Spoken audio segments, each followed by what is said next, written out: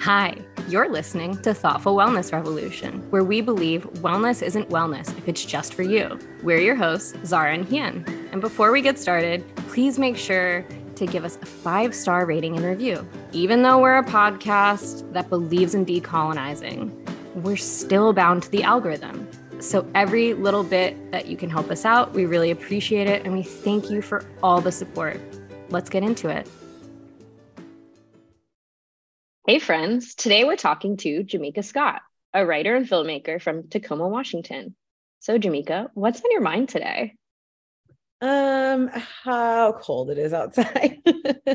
I'm glad it's not pouring down rain, but that's kind of what's on my mind today is just the changing from that like mild fall weather, which I guess we didn't get a ton of, but to this really cold, frosty weather. And the fact that I'm going to California this week and hopefully it's warmer. Nice. I'm happy for you and also a little bit jealous because yes, it's like it's not winter yet, but it basically is winter weather already here. So I too am freezing my butt off.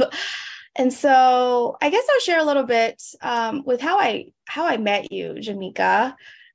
So we're both like Tacoma based, and I met you at Jesse Vega, who's our friend's writing workshop. And this was like pre-COVID. Like, do you remember like how wild that was? Like, it feels like so long ago. Yeah. But our friend invited us over, or she did a writer's retreat workshop, and she had us over at her home, and it was just like a space and time to work on our projects.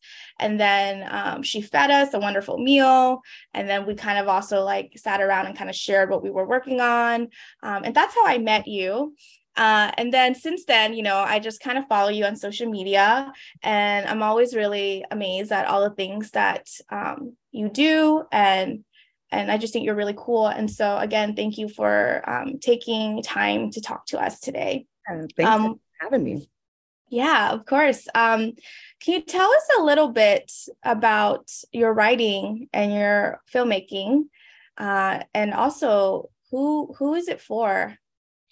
Yeah, so I have always been a writer, even before I kind of considered myself that. Like I just was a kid who was very interested in words and pens and notebooks and reading books. And so I've always just kind of been into words. I've also kind of been a bit of a fabulist in my youth when I would tell a lot of stories. Some people call them lies, but it was just my creativity. But yeah, so it started pretty early, and I've kept a journal for a pretty long time. And when I was younger, my journal was less about like and more about like there was some processing. It was kind of a diary vibe, but I would also use it to write short stories in and things like that. And so that's kind of where that started. And it's always been the part of like my education that's come easiest to me, in the sense that like I understand writing, but then also because I enjoyed it, it made it a little easier than like math and science and all the other things that we had to learn in school. But it wasn't until college that I got into, I ended up majoring in creative writing. I initially went to school for elementary education, but decided to get a creative writing degree because I am not a morning person, and I certainly should not be teaching small children in the morning hours. And so, yeah, so I was in college where I took a screenwriting class, and I had a really cool professor who was kind of a goofball, kind of just a bit weird and quirky. He actually is one of the writers of the film. What am I thinking? Now I can't even remember. Now I'm blanking on it. He'd be really sad about it. But I wanted to say Freaks and Geeks, but it's not Freaks and Geeks. It's Revenge of the Nerds. I was like, it's another movie. It's something about nerds and stuff. Anyway, so yeah, he just kind of has like a silly goofball personality, but he was also really passionate about filmmaking and storytelling and screenwriting. And so that's kind of where my passion for screenwriting really took off. I've always been interested in like film and television, but never really saw myself as a writer or as somebody who could be involved in that world. I didn't necessarily see myself represented. So it didn't feel like something that was accessible to me. And then, yeah. And so from there, it's just kind of become this like a little bit of an obsession of like writing a screenplay and or multiple screenplays. And the issue was like finding people to make those screenplays into movies. And so after I graduated college, that was kind of eventually what ended up happening is I was like, well, I need some way for, to build a portfolio that's more than just scripts. So I kind of ended up getting behind the camera. It's not my favorite place to be necessarily holding the camera, but it served its purpose. And luckily, technology has made things so much easier with like cell phones and ways to kind of put your content out and things like that. So yeah. And aside, I would say that I make my, filmmaking, I do my writing for kind of the underdog, I guess. Like those are the stories I'm interested in, the people who aren't often seen, the people who aren't heard from, the people who have been discounted or, just kind of not given that space to tell their story in the way that they want to tell it. And then I'm also really interested in just like human connections and dialogue and how we talk to each other and how we interact. So I think that, people who are kind of looking to go beyond the surface level of, because don't get me wrong, like I love a lightweight rom-com or something silly that's just, something for you to take in. But I'm really interested in making content for the people who, aren't good with small talk, who want to dive deep into the deep conversations about our darkest desires and dreams and wishes and hopes and all that. So. Oh yeah, I love that. Thank you for sharing that with us. And I think it's so interesting that you started off, you said going to school for like elementary education, and you said because you're not a morning person, like, oh, I feel you on that. Like, and I just, for a short time, I like pre-COVID, I was a yoga teacher at SAMI, one of the magnet high schools and in Tacoma. And it was really difficult for me as a teacher who was teaching first period to like come on time and like actually have to like be awake and be present. So I feel you on that. But I think I feel like I'm somebody who wants to hear more stories from the underdog and like the deeper stuff. And I like you, I love lightweight rom-coms or just like comedies. But I'm always interested as well in hearing just like from folks that I don't normally hear from, or stories that I wouldn't normally see. And so I think it's really cool that that is who your work is for. And could you tell us a little bit about, what inspires you, or maybe it's probably more than one thing, but I guess as of late, like whatever projects you might be working on right now, like what is it that you're finding is inspiring you? Again, I think it's just more of like connections between people. I've been and just like the way like communities work, and a lot of what I do, and I think it's the same probably for a lot of writers or artists in general, like definitely the work that I do is reflective of what is happening in my life at the time.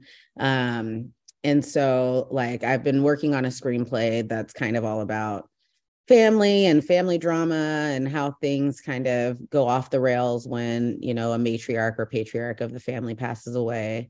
And so, that's been kind of intriguing to me lately. I've spent a lot of time looking into like the probate process.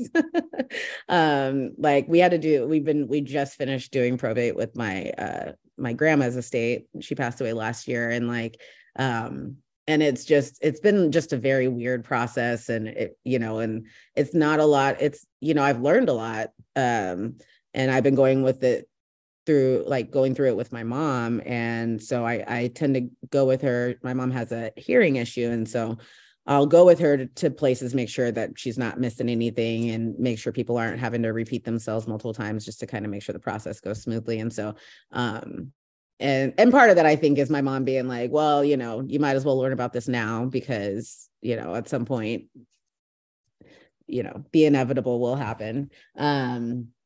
And so it's been a very interesting process. And so I think that just kind of like family dynamics has been a really big motivator for the stuff that I've been writing, and a big inspiration. And then as well as like local politics, I had started working on a project like actually years ago now that seemed really big. And I've always felt like I needed like essentially like a writer's room to kind of get it done.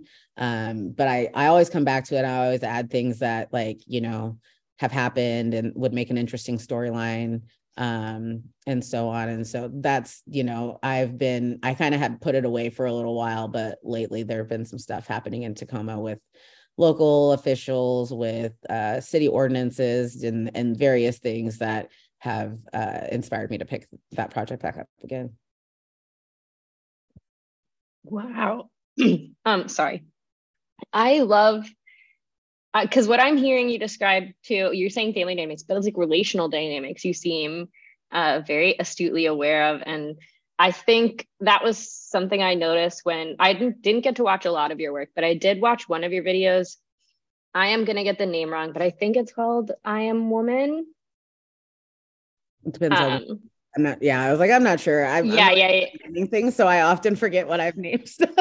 If you want to tell me the content, I can maybe confirm. But it was about like matriarchal power and like women in society and their role. That's probably my project called Matriarch, actually.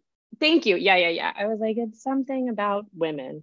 But Matriarch, yeah. And I thought that was really beautiful, because I think that's what really came across for me in that was there's like a lot of awareness of the relational dynamic within community and what the matriarch does. And I really appreciated just now hearing you tell the story about your grandmother and matriarchs and like what that really means. And it, as someone who lost my dad a few years ago, losing someone in the family, losing a head of the family is such a dynamic shift. And it really does put everyone into these different roles. And I think it's really beautiful that you're someone who both sees it and is able to document it in a way that is like artistic and lovely. Yeah. But I do want to also add, you talked about politics a little bit, and you seem, as Hien has told me, and from what I have learned so far, involved in your community, and you ran for mayor, I believe, in 2021. How has being an artist impacted your activism and your politics? Honestly, my activism, my politics, I feel like are an extension of my artistry and my creative way of like seeing the world. And I mean, I would say that like me running for mayor was more, I would say that it was closer to direct action or a stage performance than it was about me being a politician. And that's not to say that I don't like see the importance of that role. And it's not that I was like doing it to make light of it. But one, like going into that race when I did, you know, I gave myself essentially a couple of months between the day I filed and when the primary election was happening. And, you know, my whole goal in that, like I had to ask myself, like, if something happens and things go, you know, well for me, I guess, in a sense, like, and I end up being elected, am I willing to do the job? Because I didn't want to ever step into some role just to like make a statement if I wasn't willing to do the work. And I also don't want to, you know, if I'm not, I publicly critique these people. And so on one hand, I had to like, not to say that if you're not willing to do the job that you can't critique elected officials and so on. But the way in which that, you know, the critique of running for office, like in a sense, I'm saying like, I can do this better than you. And if I'm saying I can do it better than them, then I have to be willing to try. And so that was kind of the first part of like trying to figure out whether I was willing to do it. But at the end of the day, you know, what qualified as a win for me was not about like getting the most votes and being elected. It was about, you know, if I can insert myself into this space where people are so used to being comfortable and placating and saying the thing that they need to say to make the donors happy. You know, if I can get into this place and kind of shake that up and make people have to say what they actually think and make people have to like take a stand and not sit on the fence on something, you know, I think my presence in it was to kind of push people to have to ask questions that they would have been able to easily avoid by me not being there, or by somebody who didn't represent a similar part of, I guess, you know, societal thinking and, you know, theology and so on, like people who are more in line with the traditional way of doing politics, I would say. You know, I'm not that type of person. I wasn't that type of candidate. And I actually had a couple of issues with, initially I had hired like a consulting agency, and I was very clear with them when I was like kind of courting agencies about like, this is what I am looking for. And I don't want to, you know, I'm not a typical candidate. Like I actually don't really even want to be a candidate. And so, you know, and my goal in life is, you know, the top of the ladder that I'm climbing is not a city council seat in Tacoma. And I love Tacoma. So that's no shade on Tacoma, but it's, you know, that's just not the ladder I'm climbing. And so, you know, I was like, I need you to know that like, the tactics you use and like the placating you do and the fence sitting that you do, I'm not going to do that, because I'm actually like, the way I see it, a lot of that happens because people are more interested in keeping that position of power and comfort than they are actually going in there and doing the work. And so, you know, I would love it if I got into office and in 4 years, people are like, yeah, you need to go, like, because you're disrupting too much. Like you know, or I don't want to go in there and be some, you know, one of the things that bugs me now is like, we'll be watching our city council meetings and there's, you know, a really contentious like thing on the agenda, like an ordinance that's going to be passed, like the housing, you know, the ban that they've put out now for the homeless folks. And so about where they can be and what area of the town you can be in and so on like that. Like, there are a lot of people who supposedly on city council, like didn't agree with that. But like at the end of the day, when it comes down to the vote, they all vote for it and they all vote unanimously for it. But my thing, and, you know, I had a conversation once with a person who's on council, and I was just like, you know, why did this go down the way it did? Well, you know, like, why didn't you say something? Why didn't you make a statement that spoke to the people who don't feel represented by this? And it was like, well, you know, we talked about it in, you know, XY meeting and study session and blah, blah, blah. And it was just clear that like, it was going to pass. Okay, well, if it was going to pass with the majority of vote, then what was the harm in being the one dissenting vote? You know, what was the harm in going on the record and saying, not all of us agree with this, even if this is, you know, and because I think it's like, we have this, when we don't have that on record, it's so easy for people who want to maintain this like status quo to say, well, this is what we've always done. And, you know, like this is, and if nobody's like, this didn't work, then the idea looks in the record book that it did work. And so, you know, I think it's, especially lately, I've been on a few boards and commissions, and I've had to kind of learn, like, I think people think that dissenting is this like inherently confrontational and adversarial type of thing, and it's not. And you know, it might produce a bit of discomfort, but like, that's, you know, that we just have to deal with it because that's life. So I don't know if I answered the question you asked. I kind of went on a tangent there. I'm a bit of a tangential speaker, but yeah. No, first of all, we love that. We love that here. Trust me on that. And second of all, you know, I so appreciate not just how involved you are, but just how much conviction and heart you have and just what you were just talking about. You say you're going on a tangent, but I'm just hearing like you light up, and I'm thinking like, oh, I want to learn more. I want to know more, because I think like, so like, you're talking about Tacoma, but also you're talking about a lot of different places in the US. And I feel like our listeners, as we have listeners all around the country, could probably relate to maybe the frustrations they see in their own towns, in their own cities. And so, yeah, and I think, you know what I think is interesting, because I'm trying to remember, 2021 feels like so long ago. It's really not that long ago, but it feels like so long. I'm thinking like what I really appreciated about your campaign when you were running is it felt like you had so much heart. Like it just felt like you were bringing in so much heart into like the community and into like Tacoma and like, because there's a lot of heart and passion in Tacoma. It's called Grit City, the Grit City for a reason. But I feel like the way they do, just the business as usual politics, the way people want to stay in power, as you mentioned, like it just seems very like the values don't match with like how the people are and the communities are, and like how our politicians and officials are supposedly representing us, I'm doing air quotes, and how they kind of like they fail us, they fail the people, and it's so frustrating, and it hurts to see.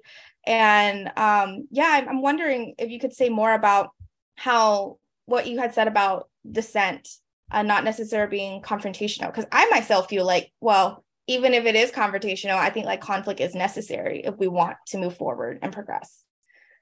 Yeah. So I guess I will say, like, I guess it's confrontational. I guess how I should have phrased it is rather, it's like you said, it's not a bad thing that it's confrontational. I think that there are, because of our city's history with political and like official corruption, that's why we have the certain type of government we had. We had people who were abusing their power on the council. And so now we have what we call a weak mayor form of city council, which means that we have a council and it has a mayor, but really the person who holds the most power in a lot of these changing of rules and laws and so on is the city manager. And they, we kind of, a lot of these things that are put in place were put in place after like a whole lot of corruption that essentially led up to a few different things, but it kind of culminated in when David Brame killed himself and his wife, who was the police chief at the time. And so, and like, even after that was triggered, like when that happened, it triggered some investigations into the police department, and it found that there was quite a broken culture of policing there. That hasn't changed. They didn't do anything about that information. All the people, like the person who rose to power after that was trained under all of those officers who were kind of deemed toxic and terrible. And then that person was our last police chief, Donald Ramsdell. And he was our longest serving police chief, and he came to power after all of this corruption. And so that like, because he touched that that corruption was happening, that he was a part of it, but he was trained by all of those people. The values that they had were the values that they instilled in the department. And then going forward, like seeing what has happened, like the things that have happened in the city while Donald Ramsdell was our police chief. And then the things that have happened, and, he just recently retired, like during the pandemic, like shortly after. They say it didn't have anything to do with what went down with Manny Ellis, but like, I don't know, you can't tell me differently, because I think it was a way for him to kind of take the heat off of himself, because, when you're the police chief, that's, and that's kind of like, how I saw the mayor's office is like, I get that the mayor is quote unquote a weak mayor, but the power in that position is the bully pulpit. You get to have this platform where you can talk to not only your colleagues, but the city, and you can help set the tone for, how the community views justice and how the community views accountability and togetherness. And you can kind of help shift the way people see things, or you can offer that platform to other people so that other perspectives can be shared. Because I think at the root of a lot of this is like, it's not that people are denying that there's a problem. I think that we all agree that there is some sort of problem. The exact root cause of that problem and how to fix that problem is where we differ. And it's okay to have different plans, because there are different, there are different ways. There are as many different ways to solve a problem as there are people. And but the issue is that what I feel we keep getting stuck with are people who continually see, because our city council members are part-time employees, because they don't have a lot of the power that other city council members, like city councils, have. So on like that, like it's sets them up to not be able to do the work for us that we need them to do. Like if you're being told that this is a part-time job, so you're getting paid part-time hours, you have bills to pay, you have a family to feed, you have a roof to need over your head. And so you're probably gonna, and it's a temporary job. So people are constantly like, well, I have my actual job, and then I have city council, which I do. And so there are shifts that need to happen that make it so that our city council can actually work for the community. They can actually be in the community, that it is their job to do those things. And so I think like what really initially, like what got me into running and what kind of propelled me through it was this idea that things can be different, things can be better. And that it's okay to try something else and have that thing not work out, because it's better than continually doing the thing that doesn't work anymore for anyone. So, yeah. Absolutely. With that, I absolutely agree with that. And,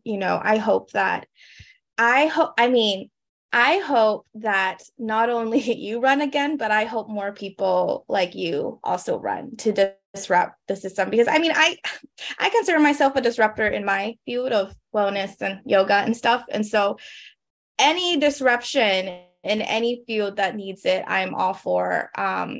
And thank you so much for explaining more about the city council, because I knew about the power that the city manager had, which I've always thought that was really messed up and just kind of weird. I did not know about the city council positions being part-time, but that does kind of explain, if it's just a part-time position, how that might impact their attitudes about their role. I think just the mayor is the only like full-time role on the council. Yeah, that's really interesting. And, this makes me feel like I just want to say to our listeners to like check in with how their own city council and their in their cities work, because I feel like the things that happen in Tacoma, it's not only in Tacoma. Yeah, so that's really interesting. Thank you so much for breaking that down for us. We always end with asking our guests, this started out as a wellness podcast, but this word doesn't have to be wellness. We always ask, what's one thing you want to see more of in wellness, and what's one thing you want to see less of in wellness? And I'm thinking more along the lines of asking you as an artist, as a community member, activist, organizer. What's one thing you want to see more of and less of? I would love to see more like collaborative spaces, like collaborative in the sense of the word that there are various artists of various mediums and backgrounds coming together and working on both individual and collective projects, but also collaborative in the sense that like the space itself is about art and creativity and storytelling, but it's collaborative in the sense that, the funding, the support, the infrastructure for that program, whatever it looks like, is not just coming from, the arts world, which is already terribly underfunded. And most of us are starving artists and don't have a lot of money to fund our own dreams, let alone a collaborative one. But so I would love to see that. And the thing that I would love to see less of is like pilot programs and one-time like funding pots. I think that like people, anytime we have these moments where it feels like the community is just off kilter and things are chaotic and confusing and tense, there seems to be this pattern where a lot of stuff starts to kind of break down, the adults are kind of, they're either too busy with work or they're too busy with their problems or whatever. And so then our youth kind of get left to their own devices. And then something really terrible happens. Some youth commits a horrible crime or something.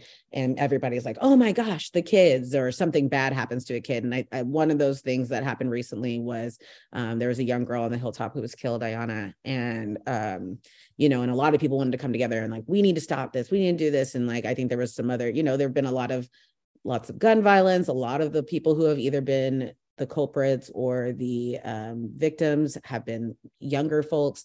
And so we start to see this because people don't have anything to do. And especially with COVID, kids weren't in school and they didn't really have a whole lot of guidance. And a lot of people were trying to work to make ends meet and couldn't necessarily be there to give their kids the emotional and educational support that they needed. But we end up having these kids who are kind of like looking for something to do, and they get together, and because they're young and impulsive, something, it's not always something bad, but, oftentimes something bad and sometimes something deadly comes out of it. And then we pour money into these like after school funds and these enrichment programs and things like that. And then after a little while, everybody's really happy about it and the kids are all good and everybody's like, kids are all right. And then they stop funding those. And then the cycle happens all over again. And it's the same with it's like, as soon as things start going well, people are like, okay, well, it's going well, so we don't need to keep putting money in that pot. But it's like a mentally ill person or physically ill person. You take your medicine, the symptoms are alleviated, you start to get better, you build up stronger. And, some people recognize that the medicine that I'm taking is what's doing this and allowing me to live this life that I want. Some people are like, oh, well, the medicine works, so I'm going to stop taking it. And then they fall back into the spiral. And sometimes that spiral's even worse. And I feel like that's kind of what's happening with our systems, is that, we have these whack-a-mole tendencies to kind of pick and choose what we want to focus on. And then, then the other things that we neglected get really bad. So we put money in it, then we stop putting money in it, and then it all happens all over again. And so that's, these pilot programs of like, let's give artists a one-time unrestricted funds, or let's, give people $500 a month to see how it impacts their life. And, just these things that the answers for are like right there. So I would love to see a lot less of these like empty gestures and yeah, pilot programs, whatever field it's in. I'm tired of seeing it. There's enough research out there that we can just start investing in the things that we know are going to help. Yes, to that. And I've always felt that way when I hear about these pilot plans. I'm just like, wait, but I feel like we know that this would work. Like, why don't we just sustain it and just make it part of our lives and system and like watch it improve everybody's lives and the community? So thank you for naming that, because yes, I'm tired of that in every field as well. Zara, is there anything you wanted to add? I absolutely love how beautifully you spoke on all of this and just articulated like the differences. And like, I didn't know the term that we've just been using, these pilot programs, which I think was like really helpful. And I think it's really interesting that Tacoma's city council is kind of run like Reddit moderators, is how that felt to me. Where it's like, oh, you have a full-time job, manage this community and get nothing out of it. Right. Yeah. So I'm learning a lot today. I really appreciate it. I thank you so much for being on. I'm inspired by your art and your work and your knowledge. It's great. Thank you. And do you have a way of for the people to get in touch with you? We can already get in touch with you, I guess. Yeah. I am on social media as Odam Jam. And sometimes there's an underscore like before the jam. I think on TikTok, it's just all one thing. On Instagram and Twitter, it's Odam_jam.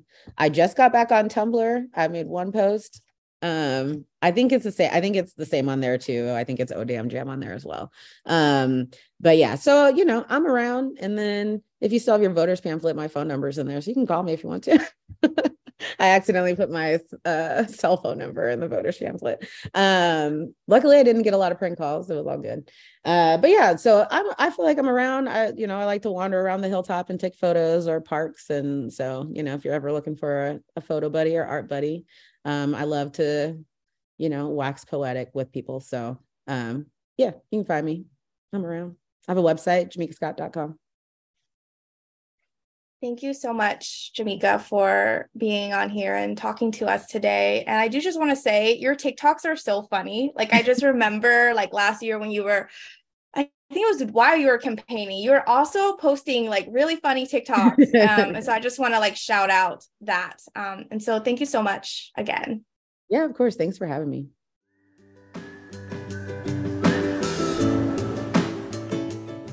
So this is our post-interview with Jamika, and Zara and I were just gushing about how much we admire and love Jamika. And then Zara was like, you know what, we should just start recording. And so I'll just leave it at that. Yeah. Well, first I want to say like totally amazed by everything Jamika said, her work, everything that she brought to the table and shared with us. I wish I remembered what we were just talking about, but I have ADHD. Why did I ask you? Yeah, I want to know why. I said, let's record this. So basically, I was talking. Wow. Now that you made me record, I'm going back and looking at the transcript. I'm forgetting. But I think it was something about direct action. Yeah. Sorry. So Jamika talked about running for mayor in 2021 in Tacoma. And I was saying that it was interesting how she said she saw that as like a direct action and sort of a performance because I mean, shit needs to be disrupted, And I thought that was so interesting because I haven't really thought about politics in that way, or at least with like electoral politics. Like I feel, and before you told me to record, now I'm remembering, because before you told me to record, I was going to say that like, I usually see electoral politics and just like power and wanting to change power as very like, almost like binary. Like you either are going to be the, professional, air quotes, professional candidate who is like the typical candidate, or at least something about you is so that most people like will take you seriously and want you to win, and you win. Like you're meaning basically you're in it to win it, or you're not going to win and you didn't make a good impact. It's just like you're in it to win it, or you're not. And we don't look at any of your contribution as anything valuable because you didn't win.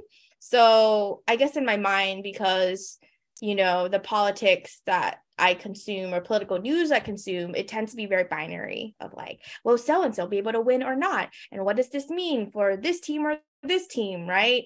And so I don't know. I thought that was really interesting in thinking about what she said. Yes, and I totally agree with that, because I too had never thought about the power that comes from running for office, in the sense that Jamika mentioned this in the episode, where it's like, yeah, I can be the person who, because I'm there, tougher questions that they might be able to avoid will get asked because I'm willing to answer them. And I think honestly, this episode and Jamika are an inspiration for like a way we can all get involved in direct action. And not saying like everyone should run for office so they all have to answer all of our questions, but it's like we have so many moderate Democrats who have no one running unopposed to them, or who don't have to answer hard questions about like healthcare, about public education, about gun control. And I mean, they surface level answer these questions. But if you have someone who is willing to, from the margin, speak up and say, hey, I actually have a big dissent to this conversation, or I have something to add to this conversation, that is going to drive it from that moderate middle ground of like, well, we want everyone to have everything so we can all get elected or whatever. I do think that's what we need more of, it really does. And as performance, like, I'm not looking to win. I'm not looking for an outcome. Like you said, it's not the binary. It's how are we moving the conversation forward? And I think maybe it was even Joe Biden who said like voting is like getting on a bus, you know, you're like trying to get you to the closest destination. But they don't change bus stops based on, you know, like they change bus stops based on how many people go to them, how like popular that city is, right? So it's like, cool, well, we're trying to get Arizona, anywhere in Arizona is a bad idea for a place named Tacoma, Washington. We're trying to get to Tacoma, Washington from Orlando, you know? And it's like, okay, well, we have a stop in, fuck, I'm so bad at American geography for cities. I don't know, Gatlinburg, Tennessee, right? But it's like, nobody goes to Gatlinburg, Tennessee. If we could, you know, maybe more people go to Nashville if we can get people talking about, I don't know, this metaphor is a bit lost in translation, but I do think it is fascinating to see how we as people are able to move the needle forward or in a different direction based on our decision to engage in direct action within our local communities. So yeah, I talk too much, Hien. How do you feel about that? Well, I agree with you on that. I think I guess like what I just really appreciate about Jamaica is how much like heart she has. Like I feel like she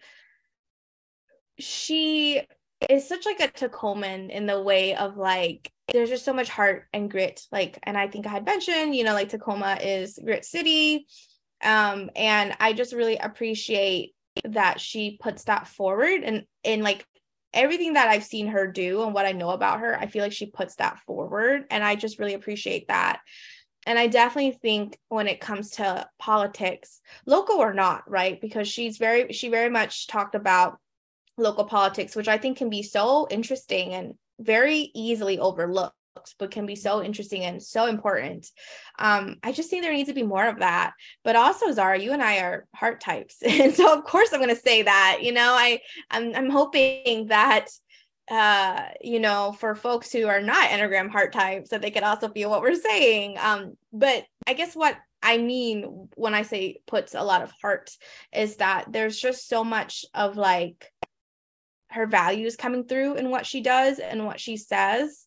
And I just really appreciate that about her. And I just feel like we would be in a better place if we had elected officials who were like that, who had heart and their values aligned. Absolutely. But I also think that is a call to all of us to embody a bit of what Jamaica does with her work and her life, which is live in your values, like get integrated into your community and get connected to people. Because I think that, yes, we need that in politics, but I think we let it slide in politics because we let it slide in our everyday lives, right? Where it's like, am I in integrity? Am I living in by my values when I'm like, I don't know, speeding and cutting people off in traffic? No, I don't do that very often, which is I'm trying to find a thing that feels like morally neutral and like, you know, but like if you're cutting people off in traffic, like what are your values? If your value is to like be number one everywhere all the time, fine, I guess you're living in your values. And I think that's a whole different issue that we need to, you know, but most of us aren't. As we continue to watch capitalism eat us alive, a lot of us are really questioning our values and like, what if these values, and we continue to deconstruct and decolonize white supremacy culture, you know, we start to wonder like, what are our values and what has been instilled in us? Because like that drive to be the best, that drive to be number one, that drive to speed in traffic and cut everyone off, right? Like, is that your value or is that what's instilled in you? Because I think if you start to live in your values, it's a lot easier, and it's a lot easier to notice when other people are living their values, and it's a lot harder to make choices where you're living outside of those values, you know? And it's not, again, I feel like I've been talking about this in our post interviews a little while now because it's a thing I'm thinking about quite regularly in my life, about like living in our values and stuff. But yeah, I don't know. I do think I was really impressed with the way Jamika just lives in her values and is able to incorporate all the different facets of her life and herself. Like, I love how at the end she was like, I'm not political, like I'm not a politician. Yeah, that's in the bonus episode, so be sure to subscribe and listen to that. Yeah, we got to get our shameless plugs in there. And because truly I just can never remember what the distinction is between our bonus episode and our non-bonus episodes. But yeah, she talks about, you know, I'm not a politician, I'm an artist, I'm a this, I'm a human, I'm a person, you know, and like, yeah, I love that. I don't know. God, like you said during the episode, I don't know, maybe it's in the bonus episode, I don't fucking know everyone. I love you all, but I can't remember. But you were talking about how, you were talking about how this is a hard week and how you want to, and this like interview inspired you. And I do feel that way as well. Like, I feel like I was just like meh about this week, but now I'm like, yeah, we live in our values, we incorporate art, we care about politics, we care about our community, you know, which is maybe too much gusto for 5:30 p.m. on a Monday, but here we are. I don't think there can ever be too much gusto, at least when you're a fire sign. Okay. Like, I've said it before, but this podcast is run by 2 fire sign women, and I love that about us. And I never want to, like, I don't know, dampen our gusto or our flame whenever we have flames, right? So I'm all for it. Yeah, I definitely feel much more better about that's I mean, that's like an understatement. I just feel a lot better about life in this week after talking to Jamika. But also, like, that is often what happens here, where we might come into the interview feeling whatever way we feel. And before we even got started, Zara, we were both sharing how exhausted we've been feeling. And yet it's always amazing. We start talking to our guests and we feel, we feel their hearts, and we feel their passion and conviction on the topics they talk about. And then that rubs off on us. And I hope that rubs off onto our listeners as well, because I feel like so much of what Jamika shared, I just appreciate, because it makes me think about my own, like, the roles that I play in my community, and maybe other roles I've yet to take that I want to take. And I just like really appreciate that. And so another thing that she said that's really sticking to me is how she said that her activism in politics is like an extension of herself as like an artist. And I'm thinking, like, I do a lot of things that I don't call art, but I do believe at my core I am an artist. But it feels so cringe to say that as a four. I'm sorry. Like, I just like, even saying that, I feel like, oh God, I don't want to come off as pretentious. So Zara, I'm just gonna give it back to you. I was gonna say I agree with that, in the sense that I also feel cringy calling myself like an artist or a writer, but I do spend a lot of time doing artistic and or writing things. But I also wanted to add, I was trying to look for this during the interview, which I shouldn't have been because I get easily distracted, but it's because it's from a meme we posted on our page. And it's a quote, and it says, all poets, all writers are political. They either maintain the status quo or they say, something's wrong, let's change it for the better, by Sonia Sanchez. And we found that via the NAP ministry, because we like to give credit where credit is due. But that's very much how I felt about what Jamika was saying. It's like, art is intended to push boundaries. Art is political. You know what I mean? Like, you can say it's not all you want, but like, then it's just like kitsch, which is like bullshit art, or that's a whole other conversation I don't want to get into on the philosophy of art. But like, art is meant to move us forward, and inherently, so I know it in philosophy as the hermeneutic circle. I know there's another name for it in the art world, but it's the same concept. And it's the idea that like a piece of art isn't static. It's like, from the artist, everything they've ever experienced goes into that art. And from the person looking at the art, everything they've experienced, they see the art through that lens. And then that person talks about the art through that lens. So it's like, it always gets shifted, right? So it's like, it is always inherently pushing us forward because it is showing you from a lens of someone else. You're seeing it through your lens, like someone else is passing it through their lens. Like that's how art moves. Like it's a spiral versus like a circle. And yeah, I don't know. I do love the connectedness of art and its ability to be inherently political while also just like bringing joy and beauty to our lives, you know? But yeah, I agree. I don't know. I think we're lucky. I think so too. And you know, as you were explaining what you just said, it just makes me think, well, if art is like, it definitely, the experiences of the artist gets passed into the art, and then we as, I don't know, the viewers of the art we see it from our own experiences. I just kind of feel like then we are all kind of pushing each other forward then, like, not to get to like, I don't know, corny humanity based, but I mean that's actually how I am, and really what I think is that then in that case we are all pushing each other forward, especially if we are talking about art in a more expanded way, as we've been talking about wellness in a more expanded way. Then we are all pushing each other forward with the things that we create, whether it's art or just other creative things, because I think we're all creating something. And that's just something I'm sitting with right now, is how we are then really, we're all pushing each other forward, hopefully. Yeah, I agree with that. I think there can be, as we like to say on this wellness podcast a lot, rabbit holes people fall down in which maybe are not pushing us forward, and there's art that's not inherently pushing us. I mean, it's pushing people forward, but maybe not where we want to go. Yeah, I think right. That's why there's pushing us forward towards where we want to go, towards love, towards justice, towards beauty, towards our values, and then maybe there's things that are pushing us towards where we don't want to go, like Mars.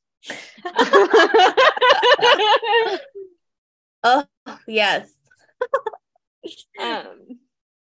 Yeah, I think that's a great note to kind of end this conversation on, is we're all pushing each other forward, except for some of us who are pushing people down rabbit holes or into, I don't know, Amazon towns, things that are not going to be good for our future.